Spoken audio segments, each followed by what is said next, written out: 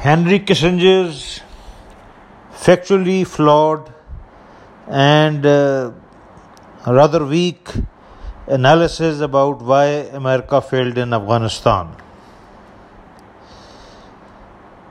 Now, Henry Kissinger in The Economist is being wise after the event and has made certain factually wrong claims, totally wrong facts, which he should have, studied first, and then, this being wise after the event.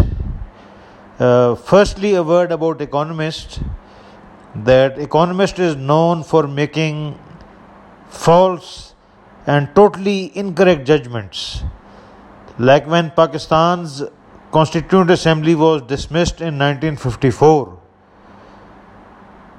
about which the political scientists universally agree that this was the most decisive blow to democracy in Pakistan. At that time, this so-called apology of an analyst, this economist of London, it hailed this step, the dissolution of Pakistan's Constituent Assembly, as a great step. So this is the myopic analysis of economists, known facts, known for making false judgments, twisted analysis, and just to sell, commercially cheap magazine basically. A few years ago, economists claimed that Hosni Mubarak is impregnable and he cannot be overthrown. And within less than 8 or 9 months, Mubarak was overthrown. So this is the low quality of economists' judgment. Now, I take dispute with Kissinger when he says that America lost strategic focus. I was based in Afghanistan and I am still there, and I would like to submit that America never had any strategic focus. Such was the low caliber of American strategic thinking that this Mr. Gates, who was running the war in Bush and Obama period, he had no idea why the US Army went to Helmand. This was the low, pathetic American strategic focus. There was no focus. Gates, in his totally non-committal, avoiding all the facts, zigzag so-called book Duty, which I would call Apology of Duty, confessed that he had no idea why the US went to Helmand. So much for the American strategic focus. There was no strategic focus. Number one. The second thing is that Mr. Kissinger makes false claims and presents false facts. There was no calamitous British retreat from Kabul in 1842 because the British never invaded Afghanistan in 1842. It was a private company, British East India Company, whose army was double the size of British Army, which invaded Afghanistan in 1839 and imposed on Afghanistan a strategic victory in 1842. I mean, it is shocking coming from Kissinger that he regards First Afghan War as a failure, not a British failure. It was the triumph of a British company who imposed on Afghanistan a puppet known as Dost Muhammad Khan, who was so meek that when the Afghan hero of First Afghan War, Sardar Akbar Khan, Wazir Akbar Khan, made anti-British company statements, the British company told him to control him. And so cowardly was this Afghan king that he ordered the Hindu Pansaris in Kabul to poison his son Wazir Akbar Khan, who was poisoned to death.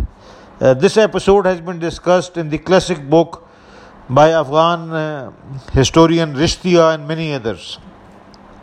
So 1842 first Afghan war was a brilliant strategic success of the British East India Company, who had 1000 times more grey matter than the US burger munching so-called decision makers or apology of decision makers who ran this disastrous US-Afghan war. They had no strategic focus. So Kissinger is totally wrong and flawed about the first Afghan war, which was the triumph of a British company. They imposed a piece of their own choice, and being a British company, a commercial company, they never had any intention to occupy Afghanistan, which at that time revenue-wise was non-productive. So Kissinger is totally wrong here. Now, Kissinger is again wrong about the coordination of the counterinsurgency efforts. The counterinsurgency efforts were never coordinated because the US had a very inefficient, incompetent, and totally let down embassy in Pakistan. Such was the low caliber of the US embassy in Pakistan that despite the US taxpayer doling more than $25 billion to Pakistan to support the US Afghan war, the Pakistanis did not deploy a single battalion along the entire 1,500 kilometers border from Zob to Taftan, where 75% of US casualties took place. Not a single battalion was deployed. So this was the low caliber of the US embassy. There was no coordination and there was no oversight. Another major failure which occurred was during Obama administration. Again, Kissinger totally hoodwinks it. During the Bush administration, Afghanistan was peaceful. You could drive from Kabul to Herat 1050 kilometers without any weapon in daytime, without any problem. Less than 400 US soldiers were killed in the 7 years of the Bush-Afghan war. Now this Obama comes and he brings a naive character from CIA known as Bruce Riedel. And Riedel, is totally, he knows less about warfare. As the British poet said, never set a squadron in the field, nor knew the division of battle more than a spinster, Mr. Riedel, if he can be called even a spinster. Riedel supported a totally unwarranted surge in Helmand, and this led to 800 US casualties. Now, this strategic failure, Mr. Evasive Kissinger has discussed nowhere.